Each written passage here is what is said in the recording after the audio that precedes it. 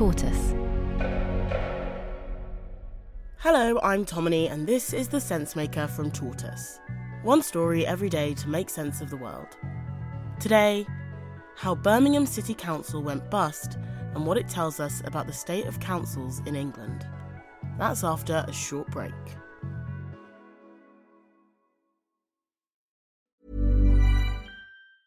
Quality sleep is essential. That's why the Sleep Number Smart Bed is designed for your ever-evolving sleep needs. Need a bed that's firmer or softer on either side? Helps you sleep at a comfortable temperature? Sleep Number Smart Beds let you individualize your comfort, so you sleep better together. J.D. Power ranks Sleep Number number 1 in customer satisfaction with mattresses purchased in-store. And now, save 50% on the Sleep Number Limited Edition Smart Bed for a limited time. For J.D. Power 2023 award information, visit jdpower.com/awards. Only at a Sleep Number store or sleepnumber.com.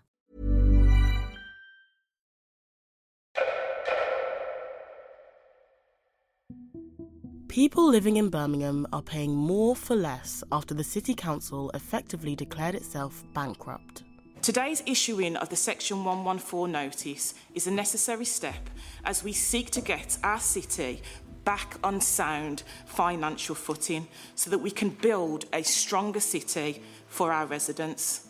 The result is a 21% hike in council tax over the next 2 years as its leaders try to find £300 million in savings. This is a challenging time for the council, but we are doing everything that we possibly can to continue supporting the people of Birmingham, the staff that work in this authority, and everybody else who are a stakeholder across this city. It's an increasingly familiar story.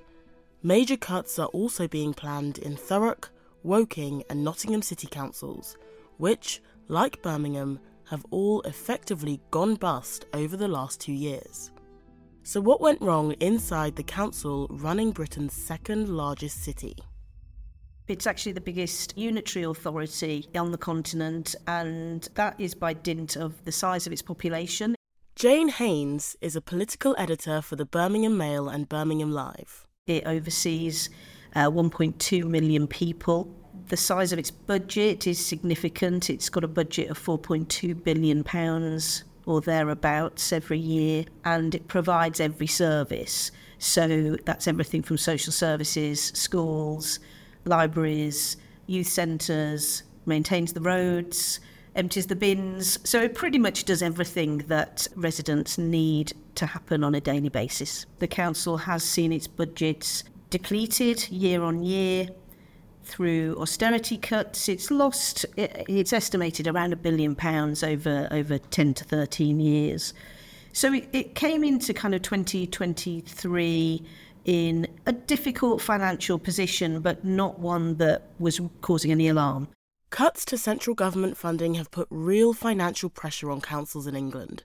But on top of that, Birmingham has other problems.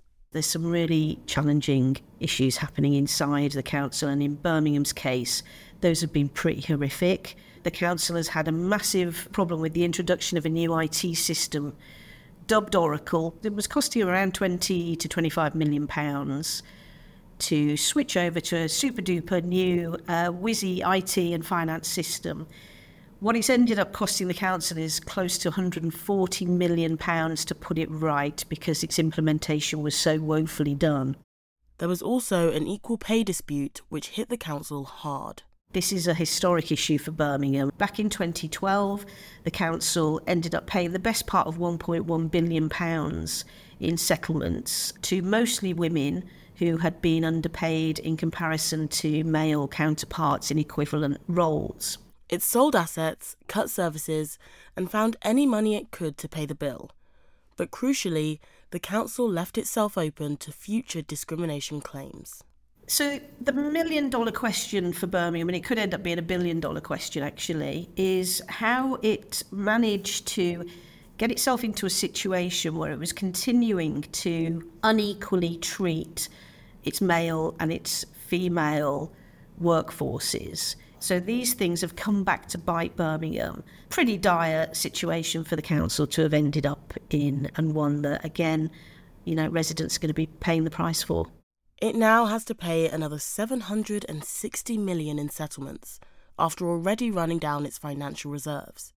So, what does the council's bankruptcy mean for the people of Birmingham? On Tuesday, Birmingham City Council leaders met to sign off a new draft budget before it goes before the full council next week. Now, in that budget are some pretty devastating cuts to everything from road maintenance to libraries. Youth centres and youth services are having their budgets slashed. Again, we expect some of the remaining youth centres in the city to close. Bins are currently collected every week in Birmingham, but by next year, the expectation is that it'll be a fortnightly bin collection and not a weekly one. Parks aren't going to have their grass cut as often. The street lights are going to be dimmed, which could obviously then have concerning impacts on safety. There are massive cuts on the way for children's services, and City Council is going to no longer fund any of the flagship or the community arts projects that help build the city's reputation. More than 100 doctors in Birmingham have written to the council criticising its plans to cut £51 million from children's services. But I think what's probably more concerning is the impact that will slowly emerge. So when you cut, for example, the chances of children and families getting early help, what tends to happen, and it's been proven in other places, is that when you cut those services, the chance of families going into crisis is much higher, and the risk of harm to children increases. And while Birmingham residents will see their public services cut, they'll also see their council tax bills rise. Birmingham City Council has applied for and been given permission by the government to exceptionally raise council tax this year and next year. So this year it's going to go up by 9.99%, which is the most that they were permitted by the government. Next year it's going to go up the same. So the cumulative effect for taxpayers is that the bills they're paying now will be 21% higher in 2 years' time, if that makes sense. So they're going to go up a fifth in 2 years.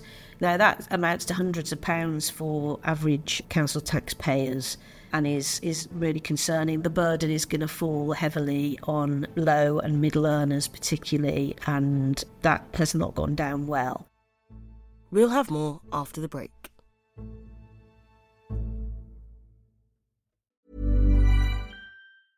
Ryan Reynolds here from Mint Mobile. With the price of just about everything going up during inflation, we thought we'd bring our prices down. So to help us, we brought in a reverse auctioneer, which is apparently a thing. Mint Mobile Unlimited Premium Wireless. How to get 30, 30, how to get 30, how to get 20, 20, 20, how to get 20, 20, how to get 15, 15, 15, 15, just $15 a month? Sold! Give it a try at mintmobile.com/switch.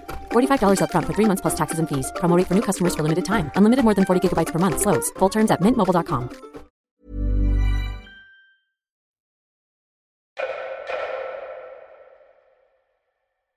Birmingham City Council isn't the first local authority to go bust, and it probably won't be the last. Research by the Local Government Association found that nearly 1 in 5 council leaders in England think they're likely to declare bankruptcy in the next 15 months due to funding shortfalls.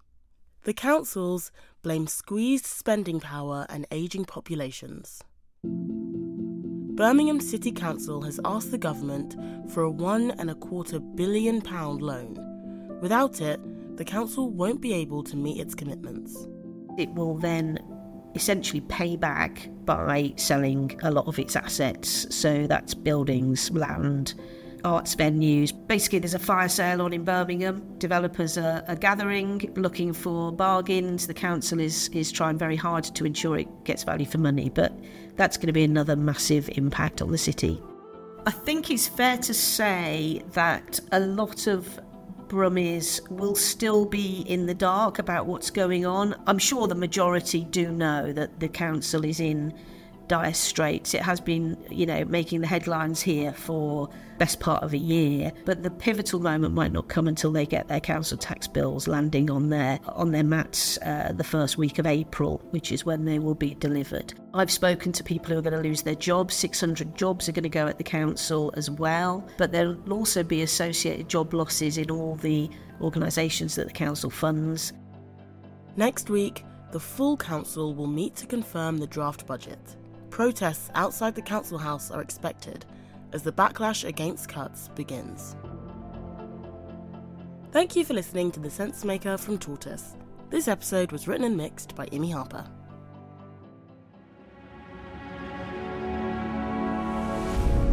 Tortoise.